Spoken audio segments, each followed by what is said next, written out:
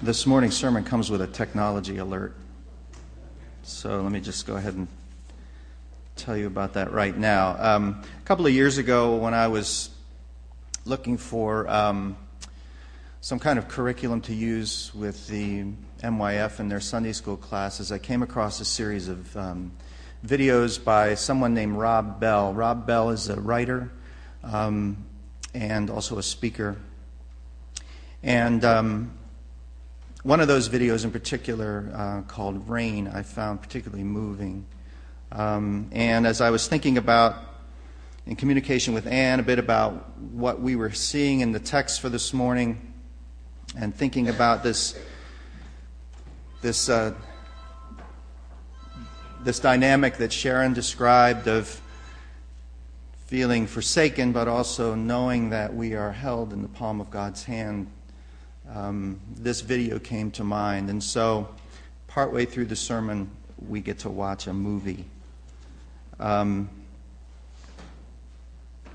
of the things that I think Rob Bell talks about is that often when we feel furthest from God, or when it feels as though God is furthest from us, it's precisely in those moments that we are, in fact, being held most tightly by the Lord.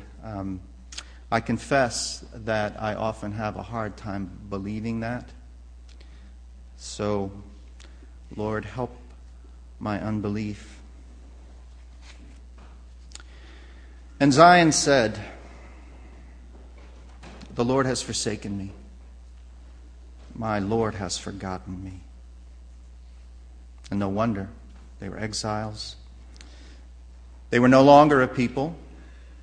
They'd been overrun by a foreign enemy. Everything familiar was gone. Everything sacred had been destroyed. They were exiles, homeless, hopeless, forsaken, forgotten. God had warned them. They ought to have seen it coming. God certainly had.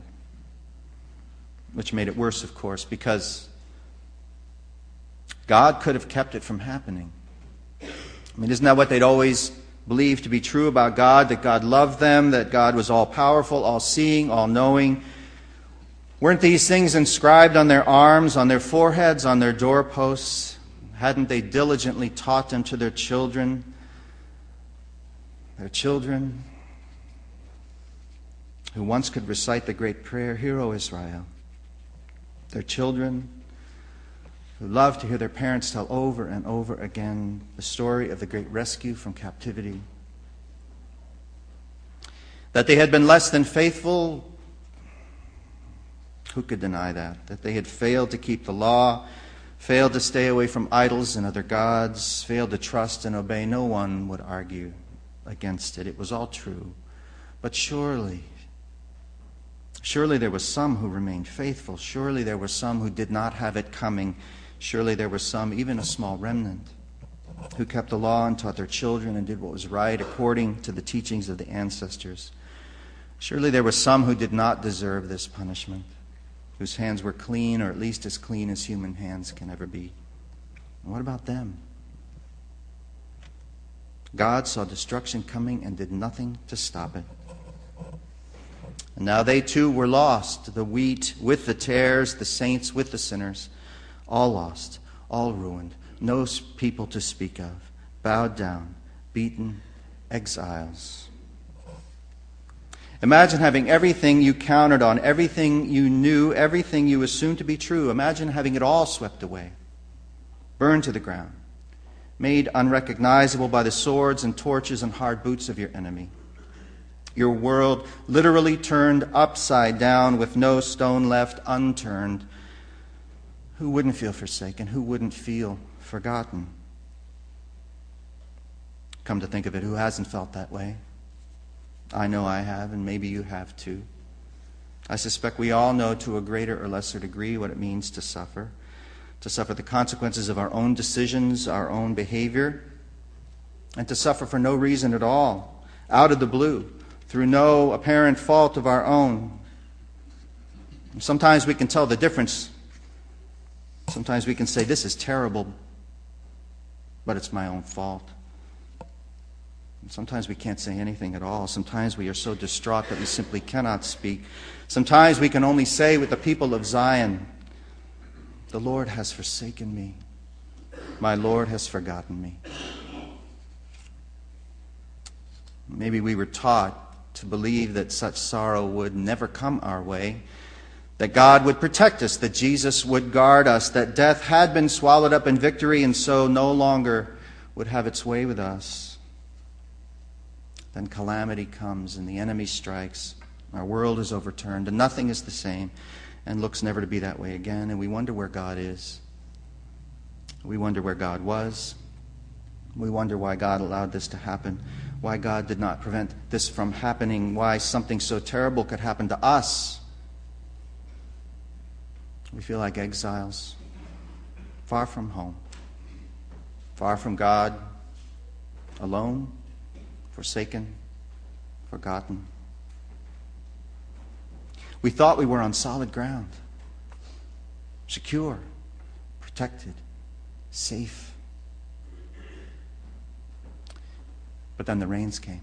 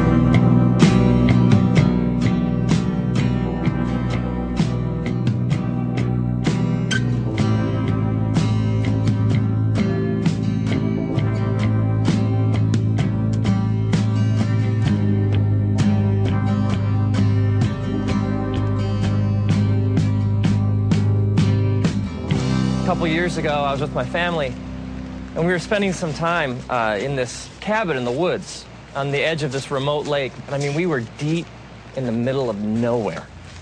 And one morning, my son Trace and I, we woke up and set out to take a walk around the lake. It was one of those mornings, like not a cloud in the sky, and the birds are singing, and my son Trace, he's about a little over a year old at the time. And so he's making all these little chirps and squawks that one-year-old boys make. And I had him in one of those hiking backpacks where he rode back here. So as I walk along, I can hear him making all his noises. And so we head out through the woods to walk around the lake. And it's just one of those, do you ever have those moments, like, if you could just freeze them? It's just so beautiful. And we get to the other side of the lake, and we're exactly at the halfway point. We're the farthest possible point from the cabin, and we're rounding the bend to head back, and I look up and I notice clouds. And then it starts to rain. It always rains, doesn't it? It's interesting because the scriptures say all sorts of things about rain and storms. When Jesus is teaching about what it means to live like the fullness of life in his kingdom, when Jesus speaks of it, he speaks of two different people. He speaks of a person who builds their house on sand, someone who chooses to reject his teachings, and someone who builds their house on rock, who chooses to build their life on Jesus' teachings. And then the metaphor he uses is that of a storm that comes, and the person who rejects his teachings and his truth, essentially the house built on sand just gets destroyed, but the house that's built on rock stands. So this idea, Jesus says, when the rains come, it's not like they might, they do. It rains in our lives, a lot. At first, there's a drop here and a drop there, and so I put Trace's hood over his head. But what I didn't know was that he pulled it off. And so gradually the drops, they get bigger and bigger, and they fall faster and faster. And in no time, it is pouring. I mean, the kind of rain that just soaks, it plasters your hair against your head, and the kind that just drenches your clothing. And at first, Trace, the thunder and the lightning, he's okay, but as it picks up and it gets louder and louder and the wind becomes more intense and the trees start to shake, Trace becomes more and more agitated. I can feel him, like on my back, and at first he starts to whimper, and then he lets out kind of a little shout here and there, but in no time, Trace is shrieking at the top of his lungs. I mean, the wind is blowing, it's thunder and lightning, and we are just getting plastered with this heavy rain, and the trees are no longer providing any shelter. And Trace, just from like deep in his being, starts to yell and cry so loudly and with such passion and terror in his voice. It's interesting, because if you take like the word cry and you search the scriptures, you find this word comes up over and over again. Like even the book of Psalms, just the book of Psalms. If you're like start reading through, it speaks over and over and over again of crying out to God. And God says these amazing things, like he says, when you cry out to me, I listen. He even says, I cannot ignore the cry of somebody who's afflicted. It's like if I'm hurting, lost, soaking wet, scared, confused, God says, you cry out and I hear. God even says that when you cry, he's close to the brokenhearted. He's close to those who cry out and admit they're scared, lost, soaking wet, and confused. See, there is this false, twisted idea out there among religious people that somehow you got to have it all together to have a relationship with God. That like somehow God's only looking for people who have no problems and have it all nailed down and can put on like the happy face all the time. And yet the scriptures speak directly against this kind of thinking. I mean, Jesus is even just straight ahead and he says, come to me, all you who are weary and heavy laden. I mean, the essence of salvation is crying out to God and admitting I don't have it all together. It's admitting I am lost, I am hurting, and this sinful nature that I carry around with me has really screwed things up for me. And God, if you don't show me the way home, if you don't fix things, if you don't step in, I am dying here. And this kind of thinking is all throughout the scriptures. It's over and over again. God says to us, when you come to me with all your junk, come to me with your problems, come to me all screwed up, all messed up. Let me take care of it. Jesus even sets out looking for people. He even says this. He says, I'm not looking for the healthy. I came for the sick. It's interesting if you think about the storm from Trace's perspective. For Trace, the storm is his reality. He sees nothing else. The lightning and the thunder and the trees swaying and the raindrops and the water just dripping off him. It's all he knows. He sees no reality beyond this storm. What Trace doesn't realize is that as his dad, I would do anything to get him home.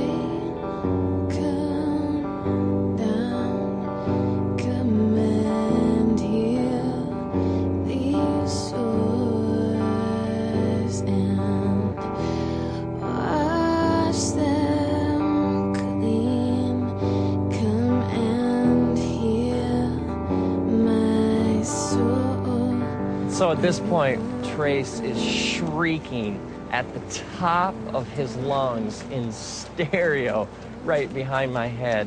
And I stop, and I kneel down, and I take him out of the pack. And I pull him close to my chest, and I wrap my arms around him, and I hold him so tightly up against my heart. And for the last mile of our walk, the entire time, I bend over and I whisper into his ear over and over again, I love you, buddy. We're gonna make it. Dad knows the way home. We're gonna make it. I love you, buddy. And over and over and over again, through the storm, I carry him home, clutched tightly against my chest, whispering, I love you, buddy. We're gonna make it. Now imagine if like years later, Trace is in therapy or something. And he drags up this repressed memory of the walk. And he comes to me and he's like, Dad, why'd you let me go through that for? I got all this junk inside me. I thought you loved me. How could you have exposed me to something that horrible, that storm? I mean, why didn't you protect me? I would be crushed. Because for me, that walk was one of my deepest, most intimate memories of my life with my son. I wouldn't trade that experience for anything. Maybe you're bitter or you got all this anger inside because of some things you've been through, some storms in your life. And you're wondering if he really loved me, if God really was there, he wouldn't have let me go through that. And maybe God is saying, no, man, don't you understand? I got to hold you tight. And I got to remind you over and over again, I love you, buddy. As it says in the scriptures, the book of Deuteronomy, chapter 1, God's reminding his people of how good he's been to them. He says, remember, I carried you like a father carries a son. And now, may you, when you're soaking wet, lost, hurting, and confused, may you cry out, and may the creator of the universe take you out of your path. May he hold you tight up against his chest. May he wrap his eternal loving arms around you, and may you hear him whisper, I love you, buddy. We're gonna make it. Dad knows the way home. We're gonna make it. I love you.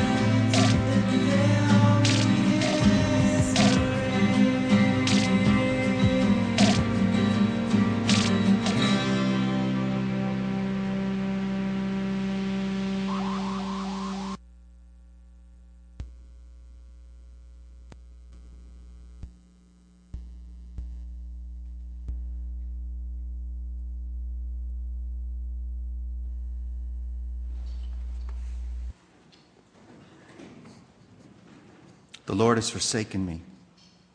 My Lord has forgotten me. That's what Zion said, and no wonder. But listen. God speaks. Can a woman forget her nursing child or show no compassion for the child of her womb? Even these may forget, but I will not forget you.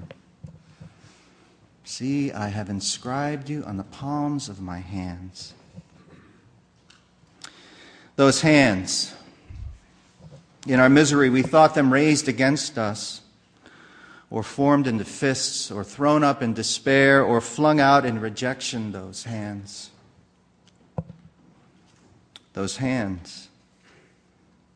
they take us up and hold us in love.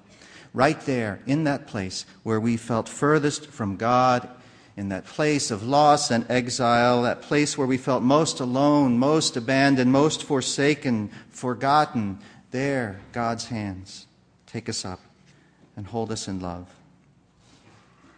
Like a father protecting his baby from the storm, like a mother drawing her little one to her breast, those hands. But fathers sometimes fail to pick up their babies. And mothers sometimes do push their little ones away. But these hands, God's hands, they never, ever fail to move toward us in love, drawing us in, holding us tight, bringing us exiled ones home, not forsaken, not forgotten. Our names are written on the palms of God's hands. Not only written, but inscribed, a permanent mark which cannot be erased, cannot be washed away. Our names are inscribed on the palms of God's hands, not forsaken, not forgotten, not ever. Those hands, the same hands that Thomas demanded to see, scarred by nails, and all around those scars, our names. the name of every last suffering one, every last exile, every last one who imagined herself to be forsaken, every last one who imagined himself to be forgotten. Written on the very flesh of God, written on the very flesh of God, our names, as close as we can possibly be, not forsaken, not forgotten. This is not easy to see. It's not easy to proclaim, especially when we're in the place of exile with the wreckage all around us, with the pain of our loss still fresh and biting as a wind from the north. It's not easy to hear such words from God, let alone from well-meaning friends and family members. And good news is not good unless we can hear it. Good news cannot be received if our hands are full of what we have lost. And so we wait and we grieve and we wonder and we ask hard questions.